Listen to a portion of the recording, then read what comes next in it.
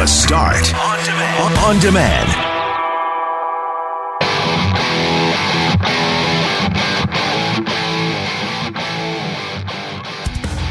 Premier Heather Stefanson joined us this morning in what we hope becomes a regular visit. And today we talked to her about a few things like the vaccine mandate for truckers, as well as the ICU hospitalization vaccination ratio, and how she says they are looking at changing the way that they share and reveal data as it pertains to hospitalizations. We also talked today about work-life balance and setting boundaries at work, because the pandemic has potentially messed up those boundaries for you. So how do you redraw those boundaries in a way that doesn't get you fired? And as you'll hear in a moment, I had a situation on Monday night that kind of ruined Tuesday for me before it even began. I'm Brett McGarry, alongside Greg Mackling and Loren McNabb. We are Mackling, McGarry, and McNabb. And this is the Tuesday, January 25th podcast for The Start.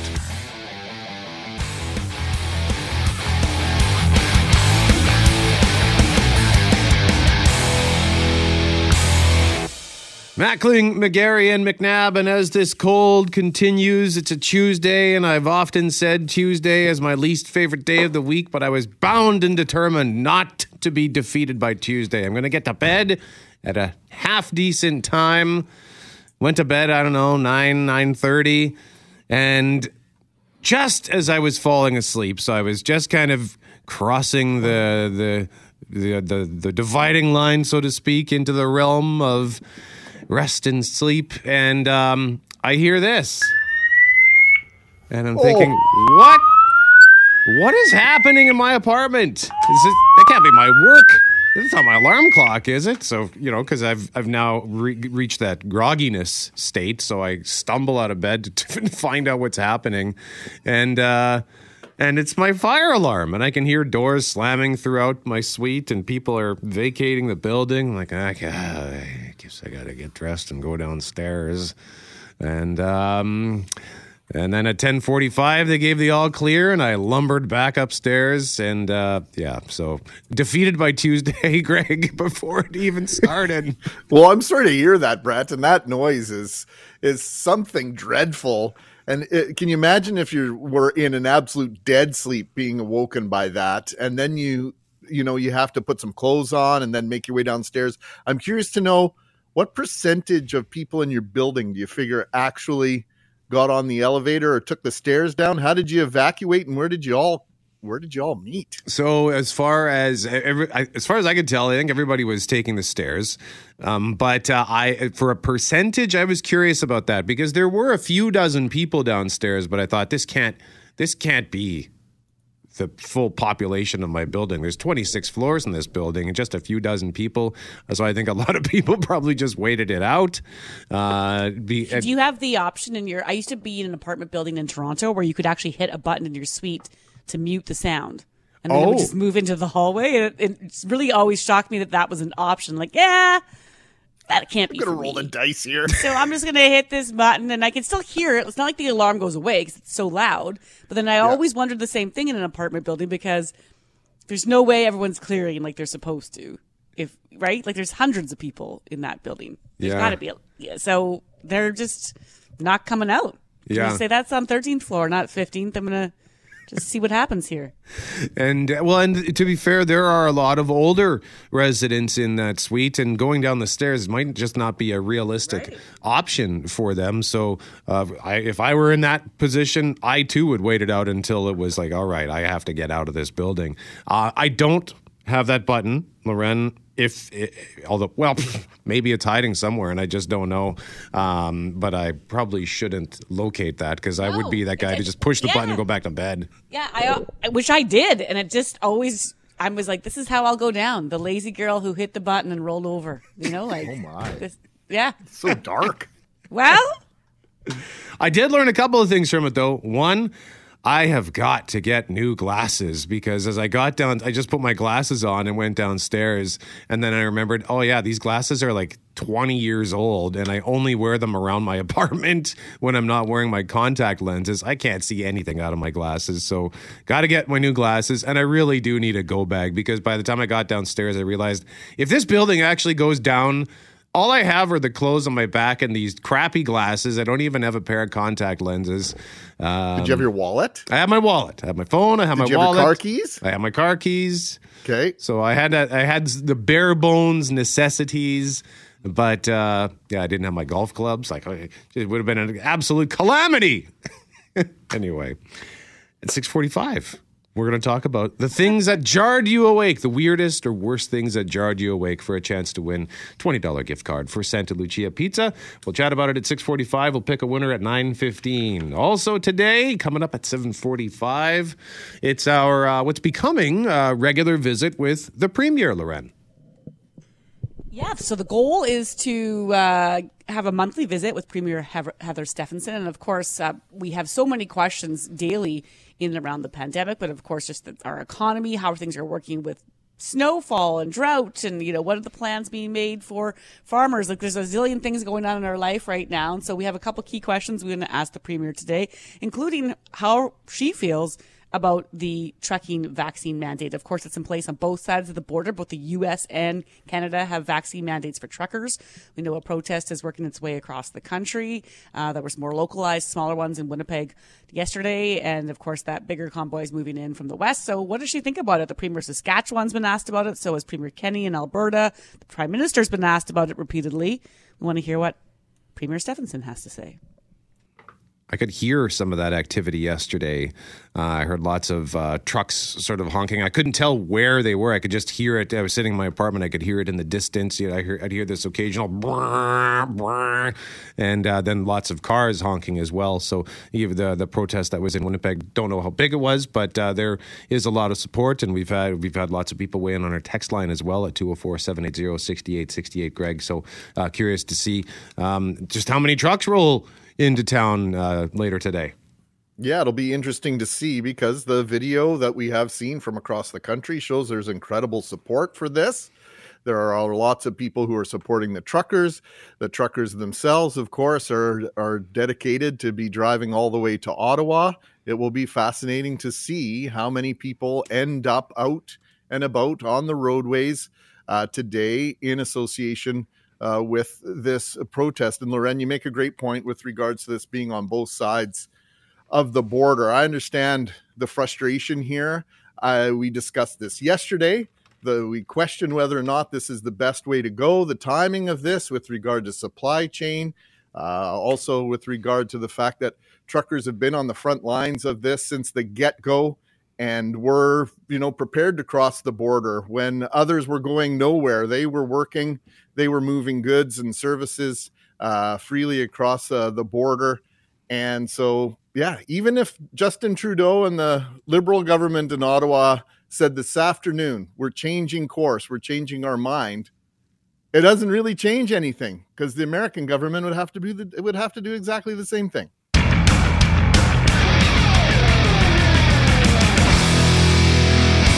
So now we want to turn the chat to boundaries in the workplace. Here's the story from the Wall Street Journal. Zoom calls at 8 a.m., emails at midnight. The workday ballooned during the pandemic, but it's possible to push back without jeopardizing your career.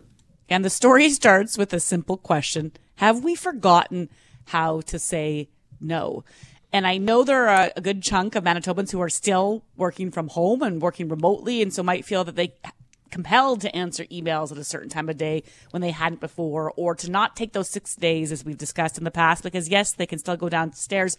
But Greg, that question about forgetting how to say no, I think applies to so many who are out there working relentlessly over the past 2 years because they might have heard from their boss, maybe you're in a grocery store, please, can you come in, take this extra shift? We don't have the staff. We know nurses, doctors have been compelled to work extra overtime because they don't have the staff. And so that question of have we forgotten how to say no, I think applies to so many of us. No question about it, Loren. And if we can tie this back to the conversation we had yesterday about our mental well-being and exercise, I know for me, in conversations with my counselor over the years, when I find myself at sort of a tipping point, you might even call it a breaking point, and this is pre-pandemic, was my inability to say no to a variety of different obligations or things that I perceived as obligations, things that I couldn't say no to or wouldn't say no to. So this is an issue for a lot of people to begin with. So Brett, when you have that compounding with the fact, well, your computer's right there anyway, your office is either at the foot of your basement stairs, or maybe it's in your kitchen, or God forbid it might be in your bedroom.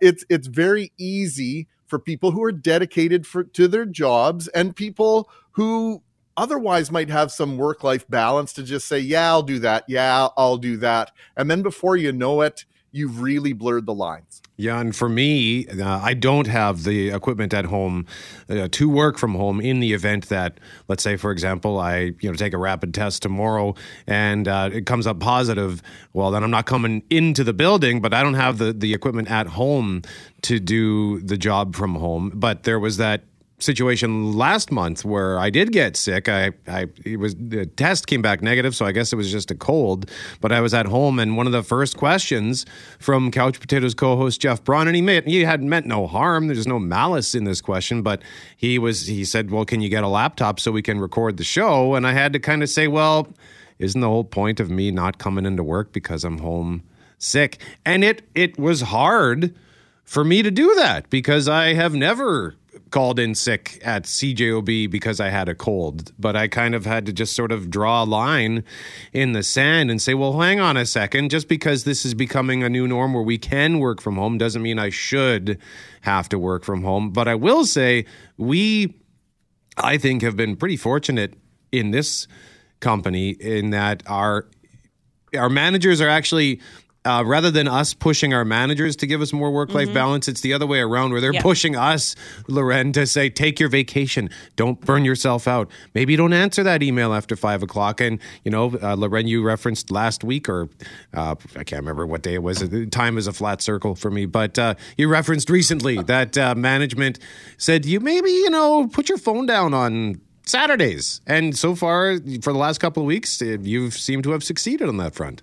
I'm still looking at it. I'm just not responding to everything right away. So that's a struggle. It's a struggle for everybody, and it's real for all of us, I know. So we're going to chat more about this at 9:35 with a professor from an Ivy School of Business at the University of Western Ontario. He's basically spent years studying work-life balance. He's surveyed thousands of Canadians, published 3 different studies. He's talked to all different sorts of different folks. Ironically, I connected with him around 7:30 p.m. last night. My day should have been far over.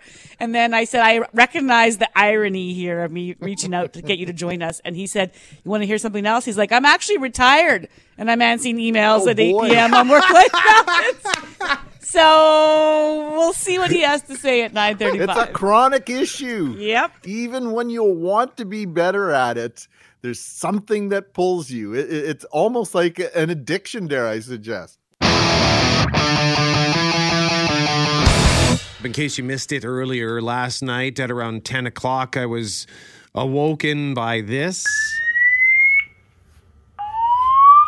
Jump out of bed like, what is happening? I don't know where this sound is coming from.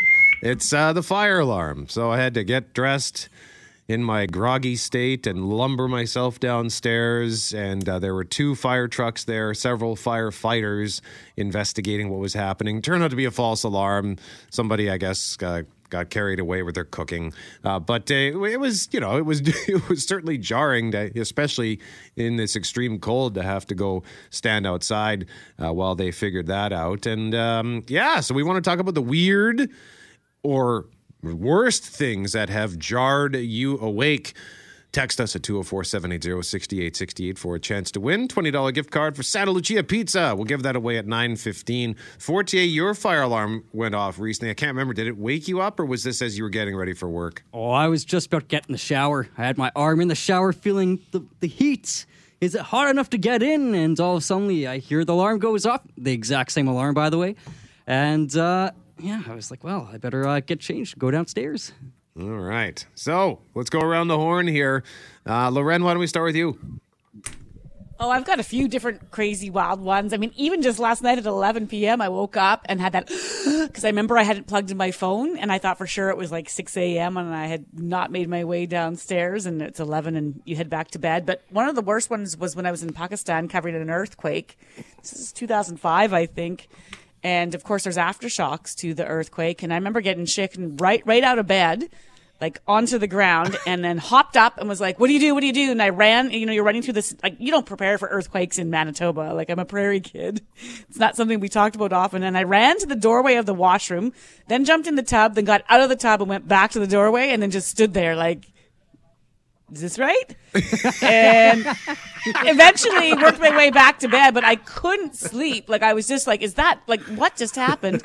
And of course I get down to the lobby in the morning to head out with the camera guy, and I was like, that was a crazy aftershock, Kay. And he's like, what? And I was like, was there not an aftershock? And so then, since then, I've always wondered, did I just knock myself out of bed and run for it? Or did I actually get jostled out of bed from an aftershock? There were aftershocks that morning. Did happen.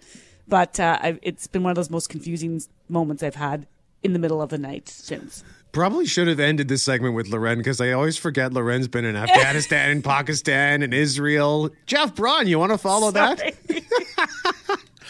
Sure. I think if there's an earthquake, aren't you just supposed to run outside so nothing can collapse on? I don't know. That's what I Yes, but I think the door frame has something to do with the best spot. Yes. And like if you're in, because I was in a hotel and we're probably 7, 8 stories. I'm not sure, but we're in a high rise, right? So you're not going to get out. I'm not getting out of that in time.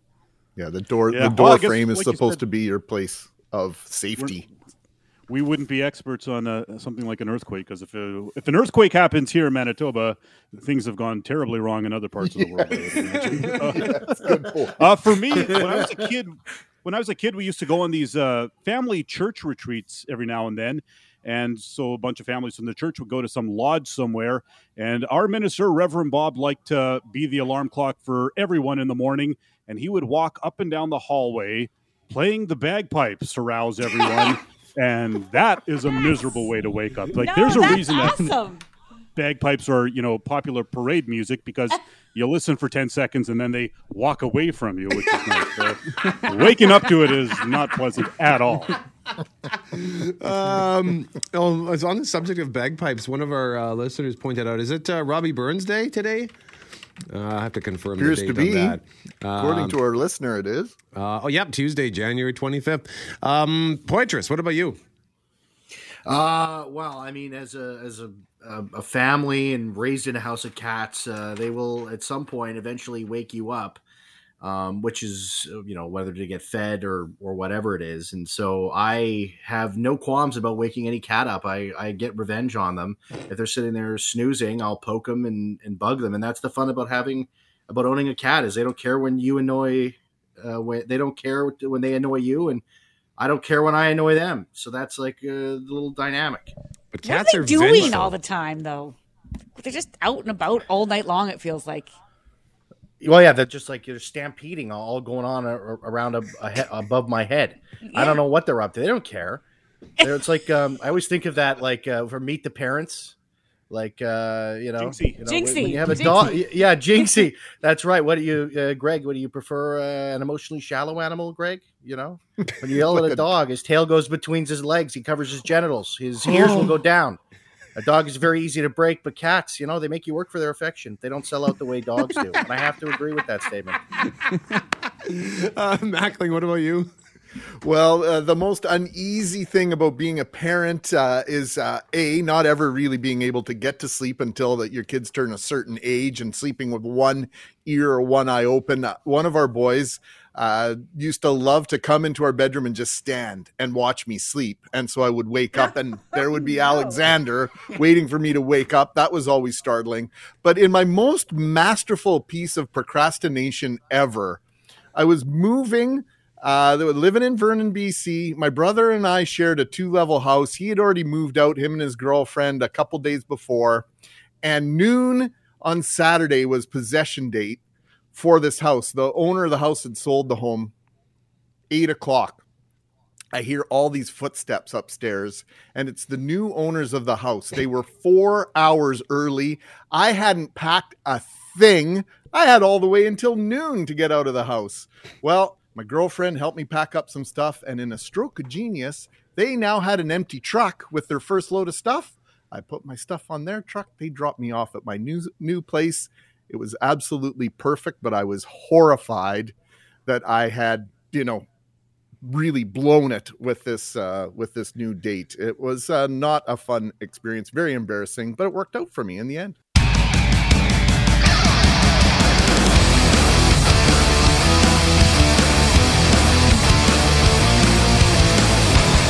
Before we talk about advice to families with COVID and as it pertains to isolation, we're asking you to tell us about the weirdest or worst thing that has jarred you awake. We've got a $20 gift card for Santa Lucia Pizza to give away at 9:15. And Loren, Paula's got a fun story. So Paula says, when I was about 28, I was living in Shoal Lake, Manitoba, in a farmhouse by myself. Long story short, my bedroom window was 2.5 feet off the floor, and my bed was directly beside it.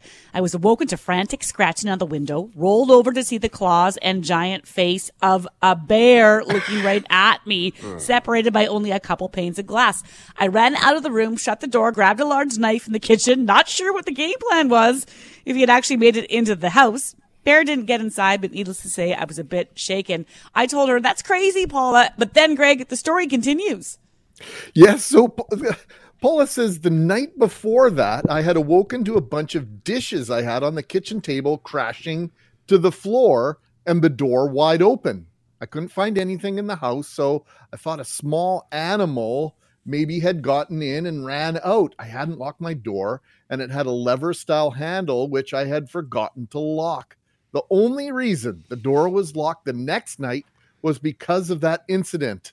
Looking back on it now, it could have been the bear inside my house that night. Oh my God. And it got spooked. Oh, boy. I don't think that lever is going to do much with a bear if they really want to get in. But Paula, thank you. That was a great story. Wow. Yeah, that is scary stuff. So keep those stories coming. And we've got a great one from Bruce the Parrot Head in Loren's favorite place, Neepawa, which we want to share in our next segment. Okay.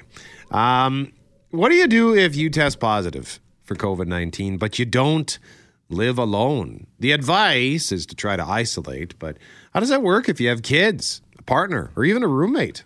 Yeah, and I've thought about this even when I was in the past 2 years had to go get a PCR test and you try to isolate until the results are back. I mean, it's just so difficult to do. And right now we know there are a growing number of Manitobans and more families that are in this situation. They might test positive as a parent or a caregiver and want to keep it from spreading through the house. But man, that's really challenging right now with the more contagious Omicron. And then of course, if you have kids and maybe even young kids, and they're the ones that aren't feeling well, I mean, are you really isolating from one another? Are you really staying apart? And so Raywat Deonandan, who is an epidemiologist and associate professor at the University of Ottawa, he's joined our program often. He was asked by Richard and Julie on the news yesterday for his advice. If there's someone vulnerable in your household, like an immunocompromised person or a child under 5 who can't be vaccinated, maybe you want to consider really wrapping that person up with more measures to prevent them from becoming infected. On the other hand, if everybody else in the household is at least doubly vaccinated, the probability of having a bad reaction to this disease is quite small. So I would treat the household as the infectious unit. And we have to remember to distinguish between individual risk and population risk because of the awesome power of vaccination. For most people, this is not a dire threat to their health. It's just that if enough people get sick at the same time, it's a dire threat to the healthcare system. Right? So we shouldn't be panicking about this as individuals unless, of course, you are one of these unvaccinated or vulnerable people. But for everybody else, I think we don't have to be afraid. It's protecting society that matters at this point. So if you have a youngster, might be concerned, immunocompromised, can't be vaccinated, I could see where you would want to do, as Raywat said in that piece, to, isolate and sort of protect them a little bit more. But are you really going to leave your 4, 5, 6-year-old alone in a room for hours and hours at a time as a parent when they might be as concerned as you can possibly imagine. Probably not. And then there's on the other side, Loren, there are lots of multi-generational homes where there are older people who might fit the exact same profile outside of the vaccination status that Ray Watt outlined with regard to being extremely vulnerable. So, there are some things that need to be taken into account. I know, I have not spoken about this on the air, but we had COVID in our house between Christmas and New Year's. And we're fortunate. Our kids are 15. And so we kind of all segregated and found our own pieces and places in the house to be apart from one another. But, there are meal considerations and other things that need to be considered. We managed to sort of keep away from one another for 4 or 5 or almost 6 days. But not everybody has that option, Loren. Not even just the option in terms of how to do it with the ages of the people in your house and what their status might be in terms of whether they are or are not more vulnerable. And we're privileged to just have a couple extra bedrooms or one extra bedroom or a basement. Like if you're in an apartment and you've got a family like that, it's a really difficult situation, and particularly if one has to come and go from work. If you're double vaxxed, your isolation requirements are different. It's a very complicated scenario. I'd love to know who's in it and what they've reflected upon and how they dealt with it. 780-6868.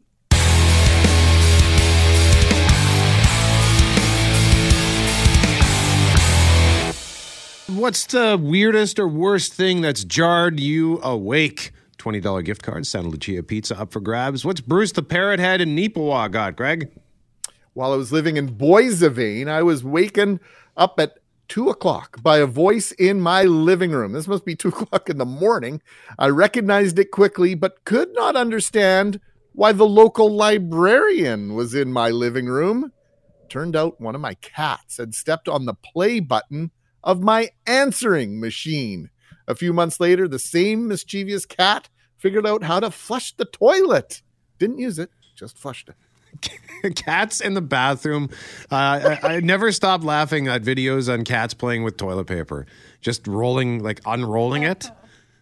I could watch it all day. Cats couldn't flush the toilet. They don't have opposable thumbs, Greg. Mr. Jinx learned how to do it. Yeah. Hey, cats can figure out how to open doors. If they can figure that out, they can figure out how to flush a toilet, I'm sure. Forte, did you have a story? Mine would be, this is about 2 years ago. I'm asleep. I'm like in a deep sleep. And all of a sudden, I just hear this growl, like a deep, dark growl. I woke up. The first thing I thought was demons. There's a demon in my bedroom. Of course. Like literally, I was freaking out. The first thing I grabbed was my remote. I wanted to turn on my TV so I had some lights I could see. And so my TV turns on. I'm looking around. There's nothing there. Finally, I calmed down and I kind of thought to myself and realized, yeah, that was just me with a very deep snore. I woke myself up. I woke up with the snore.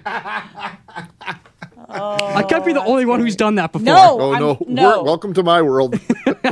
And then also when you wake up and your house coat or something's hanging weirdly over the back of your door and you're quite certain someone's in the room staring at you after you've woken yourself up, or you see a glow and you're sure it's eyes. Yep. Oh, that's terrifying. Sometimes I wake up on my couch having fallen asleep, and I wake up wearing my house coat over my sweats, and I think I don't remember putting this thing on. So I think I'm falling asleep, and then I'm cold, and I'm sleepwalking to get the robe. How far, Brett? From your living room to your bathroom or to your bedroom? To the bedroom. It's 10 feet. So it's probably just something where I'm stumbling over to grab it while I'm sleeping and going back to lie down on the couch. But it's happened a couple of times. I'm starting to wonder what else am I doing while I'm sleepwalking. We are coming up on 2 years of COVID in Manitoba.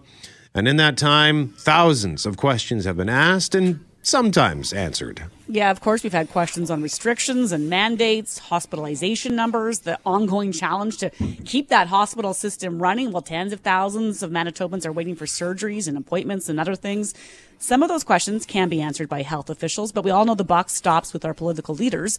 And this morning, to answer some of our questions, we're joined by Premier Heather Stefanson. Good morning. Good morning, everyone. Let's start with that mandate question if we can, because specifically the vaccine mandate for truck drivers crossing the border has led to ongoing protests, a convoy rolling through Manitoba later today. Where do you stand on the vaccine mandate for truckers? So really concerned about, obviously, our supply chain. We're already having some disruption because of the weather, which you've been covering this morning as well.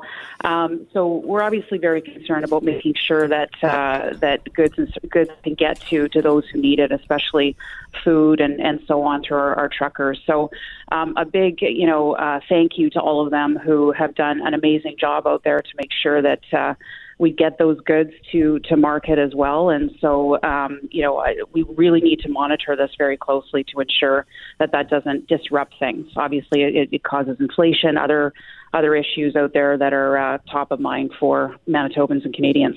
Concerned enough that you're addressing this with the Prime Minister? I mean, obviously, there's still the question in the United States. The United States has its own mandate, but have you had conversations with Prime Minister Trudeau about this based on your concern? So I haven't had any specific discussions with Prime Minister Trudeau yet. It is certainly something we're monitoring. I know I have had discussions with my counterparts, other counterparts across the country as well, who have similar concerns. As you know, in Manitoba, we've taken an approach where mandatory vaccines, but then also, if not, then mandatory testing. So, that's perhaps a place that they could go with that. But certainly we'll continue to monitor the situation and we'll have those discussions, continue to have those discussions. The suggestion is you'd rather they go the route of testing if you're not going to get vaccinated, is testing an option? Like, do you actually? Yeah, that's certainly where we have gone as a province, and I think that would be an option. As long as it doesn't. What we want to do is ensure that we're not disrupting the supply chain. All right, well, let's move on to this next topic. Premier Stefanson, it's Greg Mackling here. The names of 23 more Manitobans were added to the list of COVID-related deaths yesterday. Hospitalizations are up. ICU numbers dropped by 1.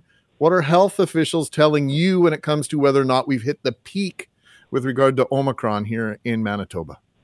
Yeah, we're continuing to look at the modeling with health officials and others as well, and continue to get that advice from those individuals. I know that we will be seeing more modeling updates later this week, and that will obviously, that will give us an indication of where we need to go and where we're at in terms of our peaks. It's Brett McGarry here. Just a question about vaccination status of those in the hospital, because right now the unvaccinated, yes, they are still 11 times more likely to end up in the ICU based on data, looking back on trends of the last few weeks. But the vaccinated are ending up in the ICU. We've got 40% right now who are double vaxxed, 13% in the ICU are triple vaxxed. What do you say to people who might look at this and say, well, what's the point of getting the shot? I mean, we're all going to get Omicron anyway. No, absolutely. It will. It's 139 times less likely to end up in ICU than, with a third shot. And so some are ending up in ICU. Those can be because of comorbidities, and they just have COVID. So you need to be very careful how you look at those numbers. That's part of the problem here is getting the context behind those numbers, and the challenge there is when we're looking to this peak of Omicron. Madam Premier, people are saying, well, let's provide more context. So have we reconsidered the thought that we should be giving access to yourself or other public health officials on a more regular basis so we can ask and get some of these questions answered? Because otherwise people are left to draw some of their own conclusions, which we don't really want. Yeah, well, what I have asked is that we start to look at and release the numbers of those that are hospitalized because of COVID or for COVID specifically. Those are numbers that we need to monitor to indicate how many people are ending up in hospital because of COVID, not because of other comorbidities. And then just ending up with COVID, and they happen to have it. So these are numbers that we've been asked, that I've asked to start to look at. We should be releasing those numbers imminently, I believe. So I think those will help. My door is always open. I have access every week, or people have access every week to ask any questions of me, and here I am today answering some of those questions. How does making the distinction in those two numbers help? You said that it helps. How does it help? It helps because it gives us an indication of those who are getting sick because of COVID and entering our hospital system. There's a number of, just because of Omicron and how quickly it spreads throughout the community and how contagious it is. People are getting into the hospital without any symptoms for COVID, but are there because of other issues, and they just happen to have COVID. So there is a distinction there. No, I understand there's a distinction, Madam Premier, but how does it affect the way hospital personnel, nurses and doctors have to do their job in caring for them, and B, is there some predictive nature? Is that why we want to know the distinction? I'm curious as to why these numbers are valuable. Yeah, what it does is it gives us an indication who are working to ensure if we need further restrictions, what measures we need to take in order to ensure the protection of Manitobans. So obviously, if they're entering because of COVID itself and are in the hospital system and going through the hospital system because of COVID, that we need to monitor those numbers just to see what other public health measures we need to take, what other measures that need to be taken out there to ensure that we reduce the hospitalizations. Premier Heather Stefanson joining us live on 680 CJOB. Madam Premier, thank you very much. We appreciate this. Thanks very much. Have a great day.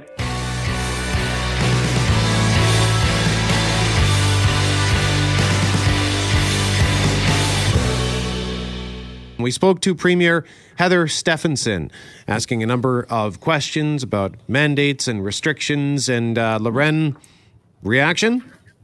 Recap? Well, there's a couple takeaways there. First of all, we talked about the vaccine mandate for truckers and what conversations are taking place with Ottawa and where she stood on that. And basically, at the end of the day, the line from the Premier has been the line they've given for the past couple of months is that they're more in favor of rules that give an option, i.e., get vaccinated and or provide an option for testing. So it sounds like that's where she stands on the trucker mandate question. But in many ways, it's irrelevant. U.S. still has its mandate in place, so we could change ours here. But unless that changes south of the border, Greg, it doesn't really change things much for truckers who might be crossing to and from the States. And then the other thing that I think is really interesting is where they want to go with the data. And we talked about context in terms of those hospitalization numbers and COVID versus non-COVID and the breakdown that they're looking to provide. And we know there's going to be people that have concerns about that on both sides.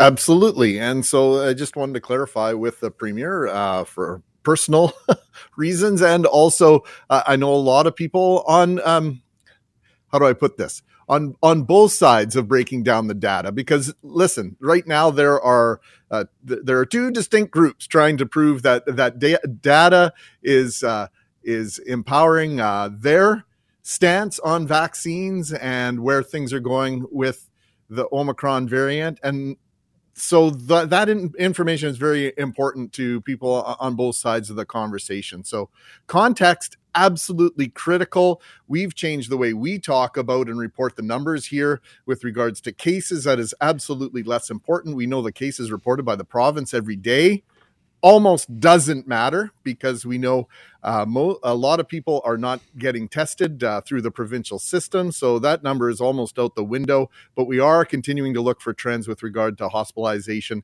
and ICU and hospital capacity, whether somebody came, in my opinion, and this is what we're looking to, sort of suss out, whether somebody comes into the hospital with COVID or not, they still need to be looked after in the hospital if they are in fact hospitalized. Those numbers continue to rise. Are they leveling off a little bit? Perhaps they are.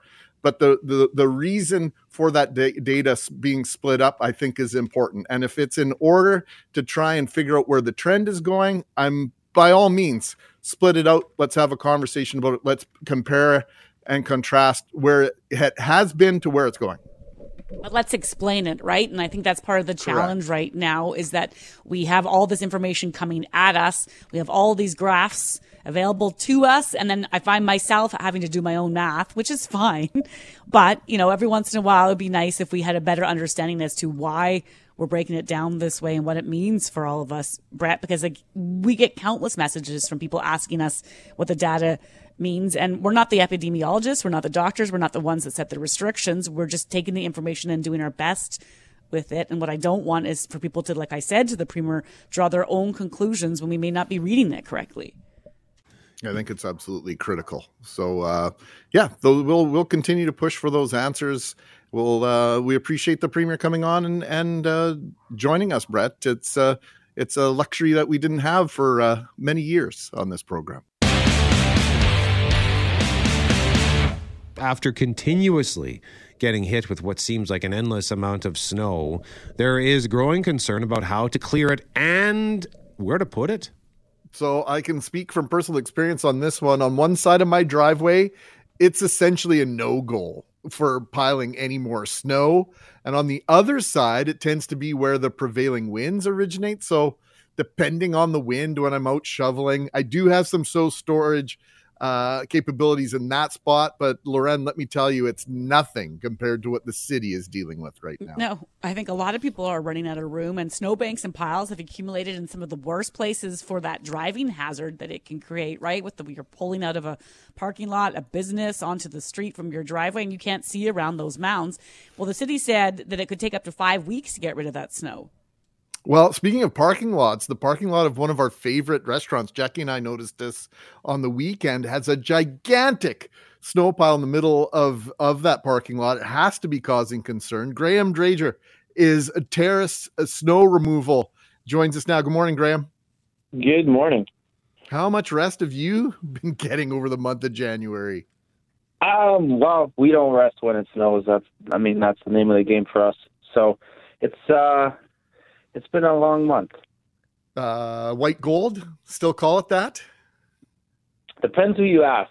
They get to a point where some of us are just looking to have a little bit of a rest. But again, like I said, that's what we signed up for. That's what we enjoy here. So, well, give us an idea of the biggest issues for you and your customers. Is it now becoming snow storage?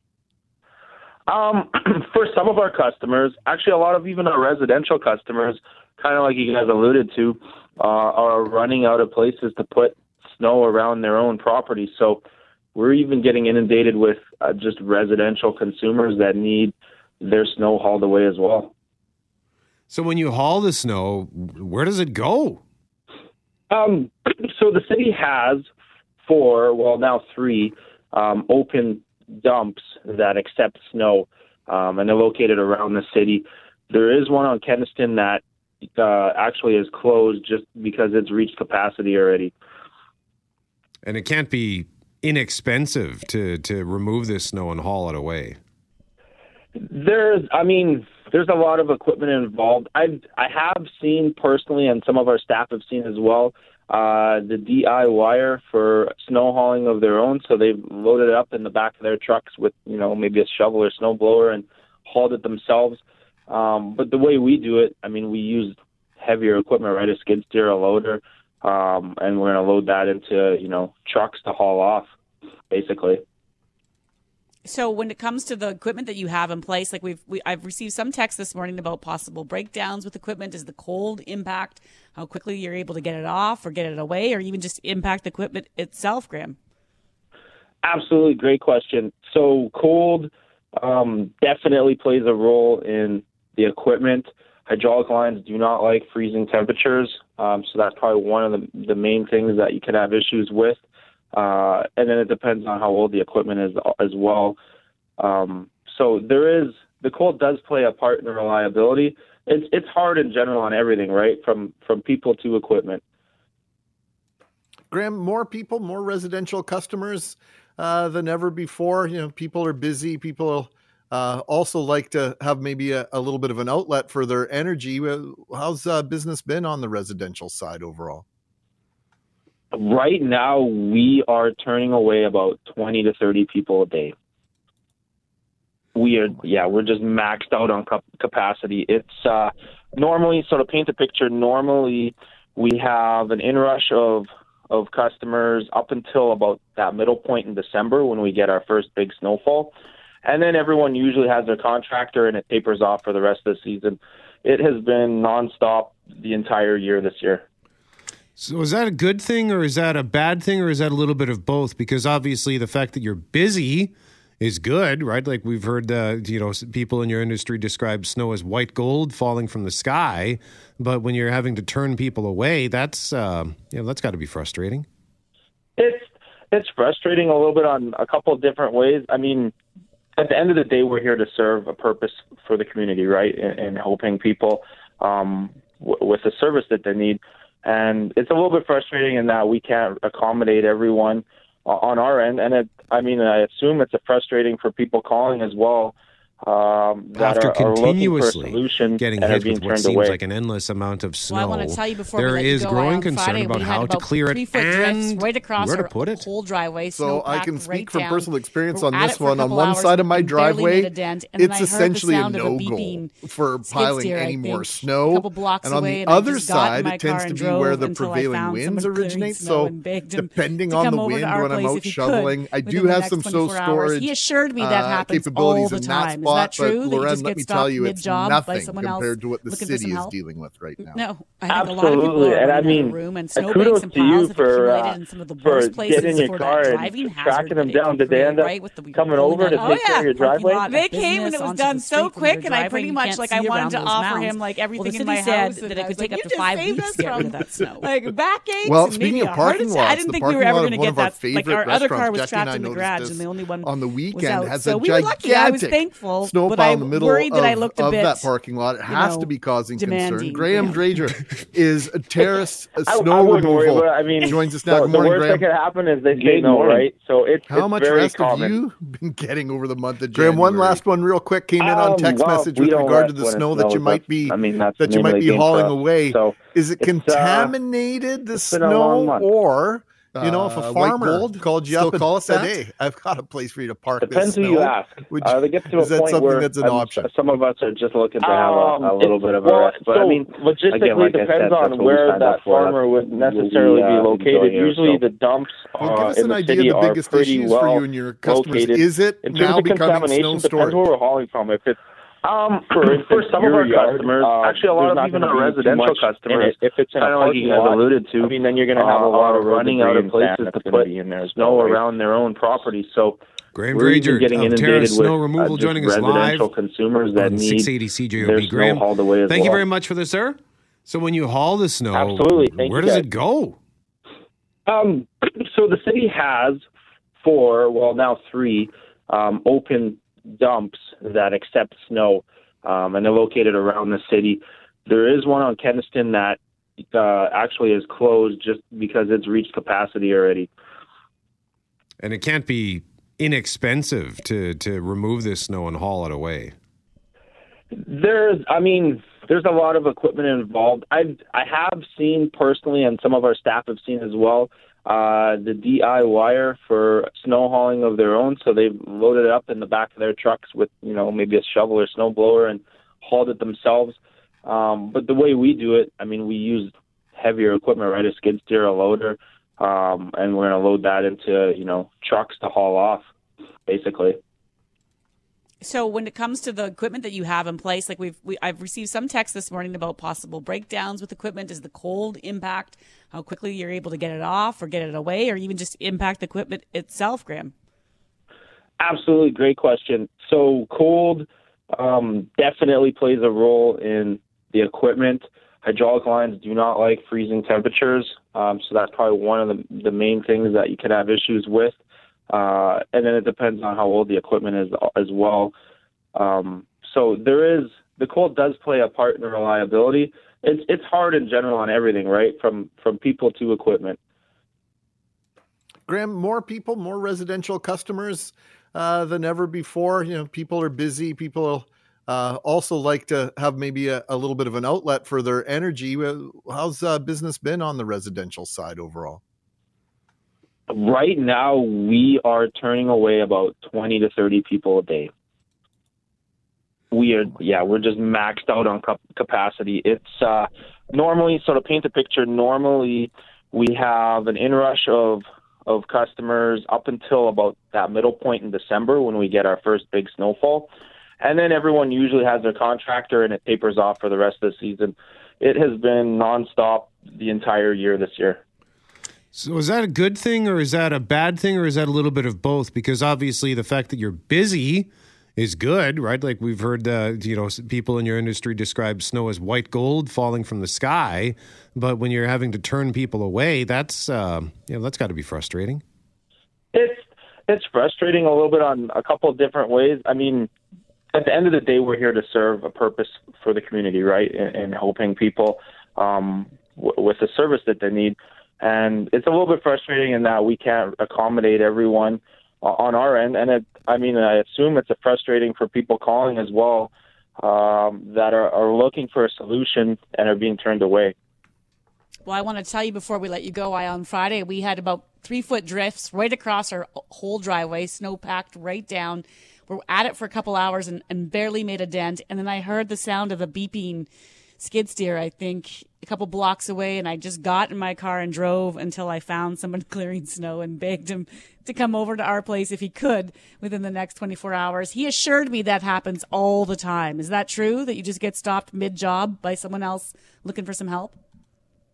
Absolutely. And I mean, kudos to you for getting in your car and tracking them down. Did they end up coming over to take care of your driveway? They came and it was done so quick, and I pretty much I wanted to offer him everything in my house, and I was like, you just saved us from backaches and maybe a heart attack. I didn't think we were ever going to get that.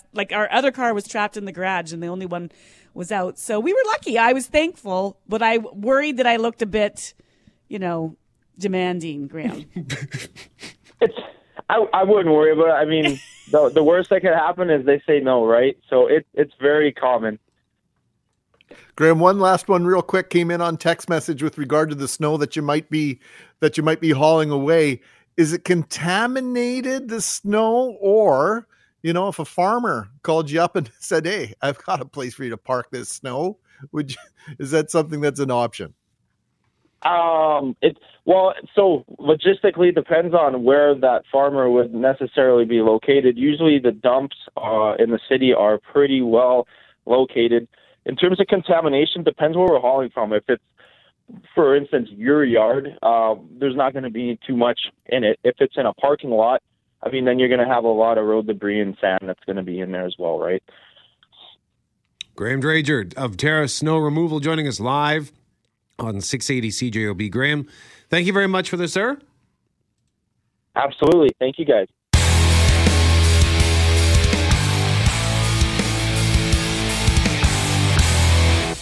But right now we want to talk about how Global Affairs Canada is scrambling to recover from a multi-day network disruption that security and government sources describe as a cyber attack amid Russian-Ukraine tensions. Sources are describing the multi-day disruption as substantial, and both government and security sources tell Global News Russia or Russian-based hackers are believed to be behind it.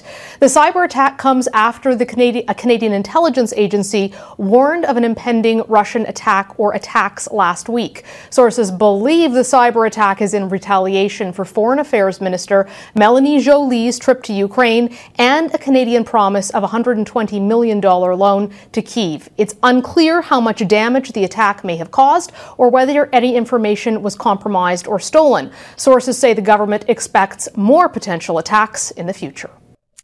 So that was Global's Mercedes Stevenson reporting on the cyber attack. And of course, is a story our next guest has been following closely. Ritesh Kotak is a cybersecurity and tech analyst who joins our program regularly. Good morning, Ritesh. Good morning. So what's going on here? Your guess is as good as mine. And this is the problem, is that we don't really have clear understanding of what exactly this attack was. Was it that systems were taken down? Was it a ransomware attack? All we can do is speculate. So we know what the Canadian government has put out. Actually, a week before that, the UK and the US government also warned governments around the world around impending cyber attacks. And we kind of look at Ukraine. So we know that Ukraine recently was hit with what we believe is a attack by Russia with something called the Whisper malware, which essentially goes in, disrupts your systems. It doesn't delete the data, but it completely corrupts it, so it's unretrievable. So we can assume that that's maybe what happened here, but again, we're assuming because the government really hasn't told us what's happening. Ritesh, we deal with multi-level authentication within our organization here for different data and different applications. I was watching The Hunt for Red October on Saturday and marveled at, the double authentication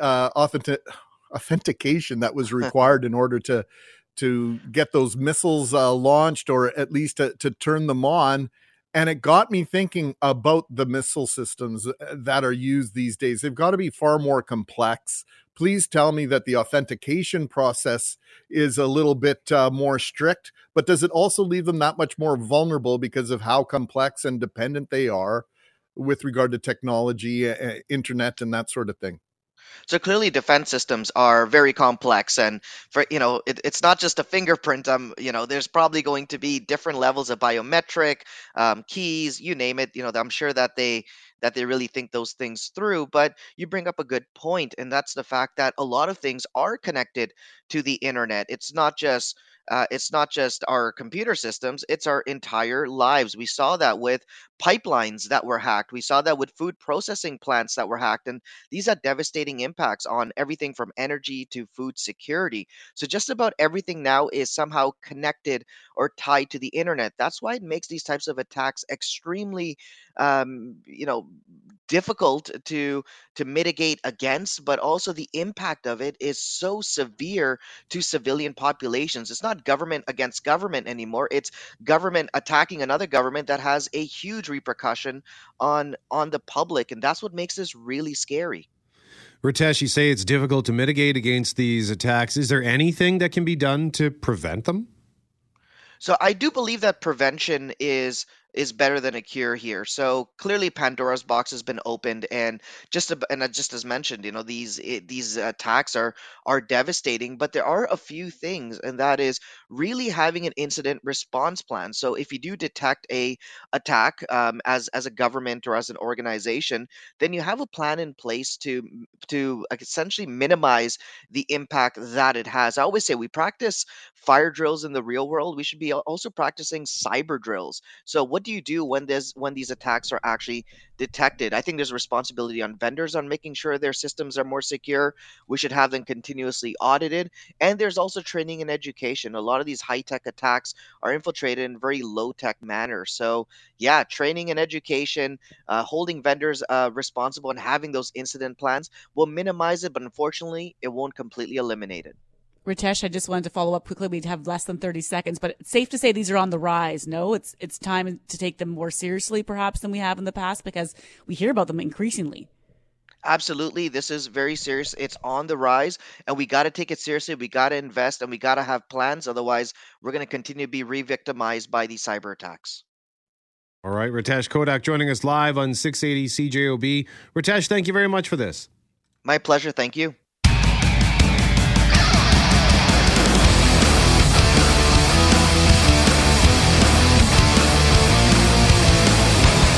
We're asking you for a chance to win a $20 gift card for Santa Lucia Pizza. What's the weirdest or worst thing that ever jarred you awake? Last time I was just falling asleep and the fire alarm went off, and I woke up and thought I was hallucinating and having some sort of a psychotic break because it's just this weird sound. I don't think I'd ever actually heard it before. It sounded like this. Yeah, it sounded like something more that you'd hear like... It felt more like a nuclear bomb alarm or something. I don't know. But anyway, made it outside. And we're asking you about the stuff that made you wake up. So Loren's going to read our winning text, which had us all in hysterics this morning and kind of panicked, actually. It's pretty scary. But this one is... This listener says, not a story about me waking up, but I was there at the time. When I was in the reserves, we were tasked as instructors at a summer cadet camp at a lake southeast of Kenora. One of the adult cadet officers was extremely difficult to wake up in the morning. He may have enjoyed a tipple or two in the evenings. Everyone liked him, but it was such a pain to get him up. It was decided by those above me that the next time more assertive measures would be taken. To that end, a chainsaw was brought into his room and fired up to full throttle. He sat up in bed, his eyes slammed open. You see, he was a big fan of Texas Chainsaw Massacre. And, he told me later, he thought Leatherface had finally come for him. So we didn't have any trouble getting him up the rest of the time there. And is that Greg's voice? I'm back, baby. You're back. Okay. Well, here's what we'll do. I know you liked the runner-up text, so we're going to share that at 9:35. How's that? Because we got to get to our winning text from Paula. Loren, take it away. All right. So, Paula, thank you so much for this, because this really had us laughing this morning. When I was 28, I was living out in Shoal Lake, Manitoba in a farmhouse by myself. Long story short, my bedroom window was about 2.5 feet off the floor, and my bed was directly beside it. I was awoken to a frantic scratching on the window, rolled over to see the claws and giant face of a bear looking right at me, separated by only a few panes of glass. I ran out of the room, shut the door, grabbed a large knife in the kitchen. Not really sure what my game plan would have been if I had actually managed to get into the house. It didn't get inside, but needless to say, I was a bit shaken. Paula followed up to say that actually the night before she was woken to a bunch of dishes crashing to the ground. The door was wide open. She couldn't find anyone in the house, so thought maybe a small animal had gotten in. So she locked her door and continued to lock the door. The only reason the door was locked the next night when that bear appeared at the window was because of that dish incident. Looking back on it now, Paula says, could have been the bear inside my house. And then it got spooked. Knocks over the dishes, gets spooked and runs away. Yeah, not unnerving at all to imagine that the bear might have been casing the joint the previous evening. Imagine waking up to like a bear's nose on your face, sort of taking a sniff. That would be instant heart attack. We're going to continue the chat about setting boundaries at work and trying to sort of reset your work-life balance. But before that, Greg, I know you liked Steph's story on things that jarred her awake, or I guess in this case, it was jarring her father awake. Yes, and I suspect this was something that was on her mind for a long time, and it just needed an event like this to get the truth out in the open. This is about a startling wake-up my dad had 20 years ago. When I was 17, I found myself expecting and was terrified to tell my dad. Many sleepless nights. One night around 2 a.m., I was in the kitchen getting a glass of water, and the stupid cat knocked the glass over, and it shattered on the floor. Now, that's Steph's word, not mine. I did not put the word stupid in front of cat. That's from Steph. This woke up my dad, and he comes shuffling to the kitchen. He looked at me, and I burst into tears. He said, "It's just a glass, kiddo." And I sobbed, "It's not the glass. I'm pregnant." He looked so bewildered and shocked. We laugh about it now, and he adores his granddaughter. I was already over 5 months before I told him. Just love that story. Thanks for sharing it, Steph. That's really cute, Steph. Thanks for that. And I've enjoyed all the cat stories this morning, all the dog and cat stories, doing things that waking us up, bringing back some great memories of my pets. So we want to talk about how at 6:37, pardon me, we asked you the question, do you think it's possible to set a better work-life balance, have more work-life boundaries? Yeah, well, here's what got us talking, Brett. This week in the Wall Street Journal, the headline was Zoom calls at 8 a.m., emails at midnight. The workday ballooned during the pandemic, but it's possible to push back without jeopardizing your career. Loren, there's no question mark at the end of that statement. Yeah, I thought it was going to go, is it possible? But the line seems to be that you can do it. The story really caught my attention because it started out with the question, have we forgotten how to say no? So our next guest is Chris Higgins. He spent decades talking to Canadians, surveying and researching about work-life balance as a professor of the Ivey School of Business at the University of Western Ontario. And he joins us now. Good morning, Chris. How you doing?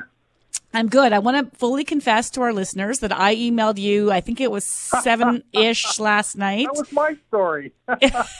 You replied, hang on, the most important part of this story is that we're coming to you to talk about work-life balance, but not only did you reply to a late email, you added that you happen to be retired. So what gives?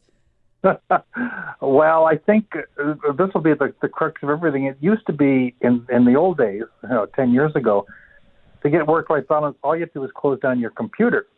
But now we've got everything in our phones, and our phones are more than just work. Our phones are entertainment, our social, whatever. And so I was doing social stuff on my phone last night, and of course, your email popped up, and how could I ignore it?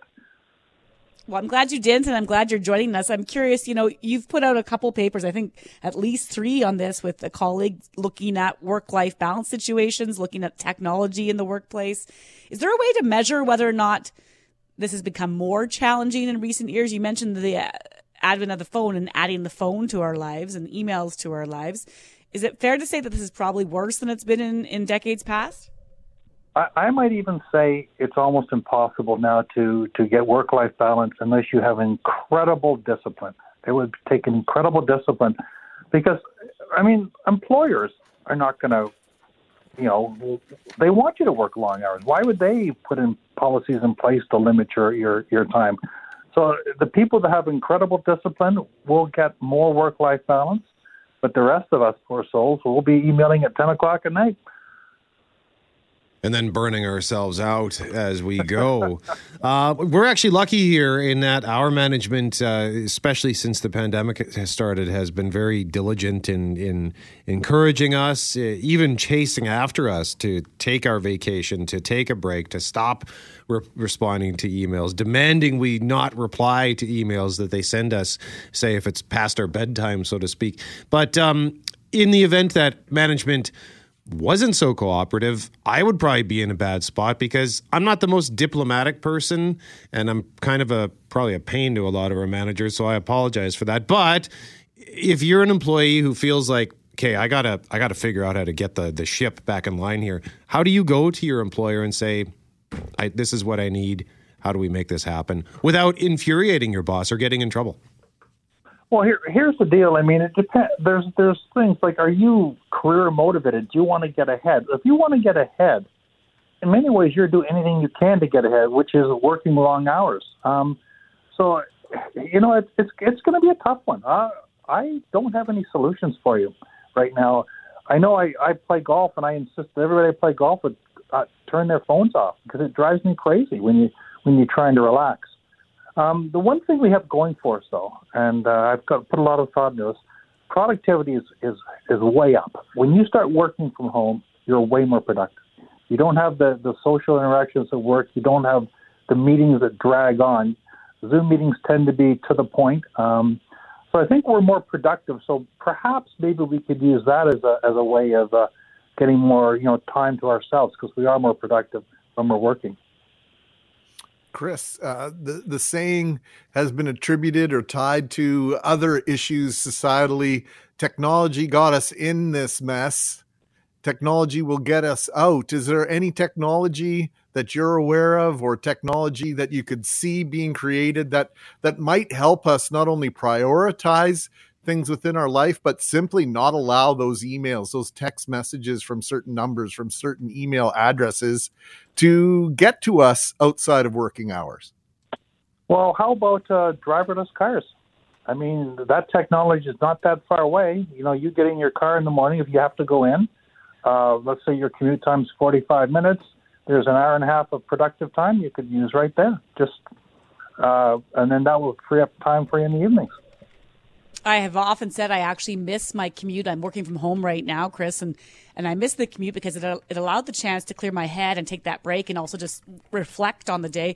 But it was also where I would safely, with hands-free technology, make some phone calls or as I was pulling out of the parking lot, I'd call up the guest that we wanted to talk to and I'd chat with them on the phone while I'm, from my headset or from my Bluetooth. And so we're missing out on that because we are at home. On the flip side, you talk about being really disciplined. There's a guilt that comes with not answering things. So you can be disciplined and say, I don't want to do this, but then you feel guilty and you think I need to do this, because I let my colleagues down. Maybe we won't have things set up the next day for meetings or what have you. Or you just feel guilty because it's ingrained in you to say yes rather than say no. No, you're dead on right. It's going to be tough to get back to the old days where, you came home at 6 because you didn't have your computer turned on. You really had the time to yourself.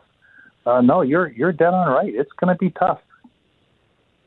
So then if you do need to try to reach out to your boss and you want to have a conversation, is there a starting point that you can recommend as to how to broach the subject? If your boss has young kids like you do, I don't think it's going to be an issue. If your boss is, say, single or kids have grown up and, they're in charge of a division, they want to, have the highest level of productivity, it'll be tougher. So I think it's going to be situation dependent.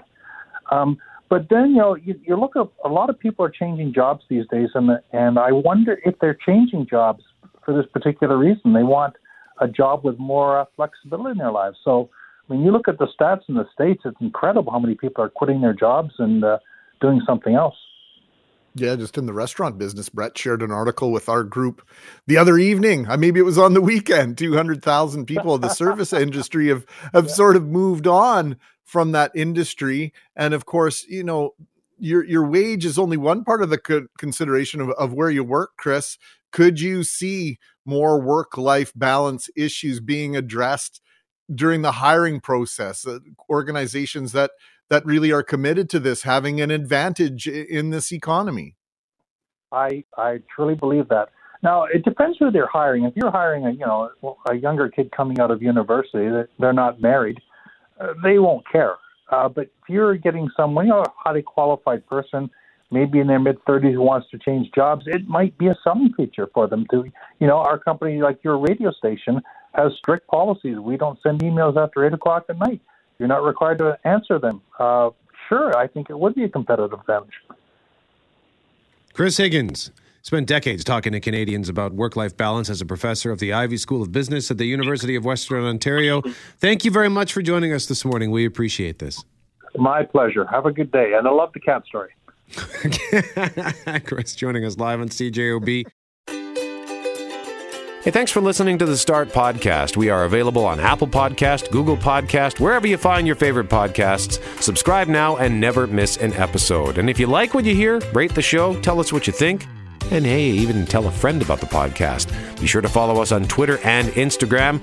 Greg is at GMACWPG. That's GMACK WPG. I am at Brett McGarry, BRETTMEGARRY. And Loren on Twitter is at McNabb on Global and on Instagram at McNabb on CJOB. Talk soon.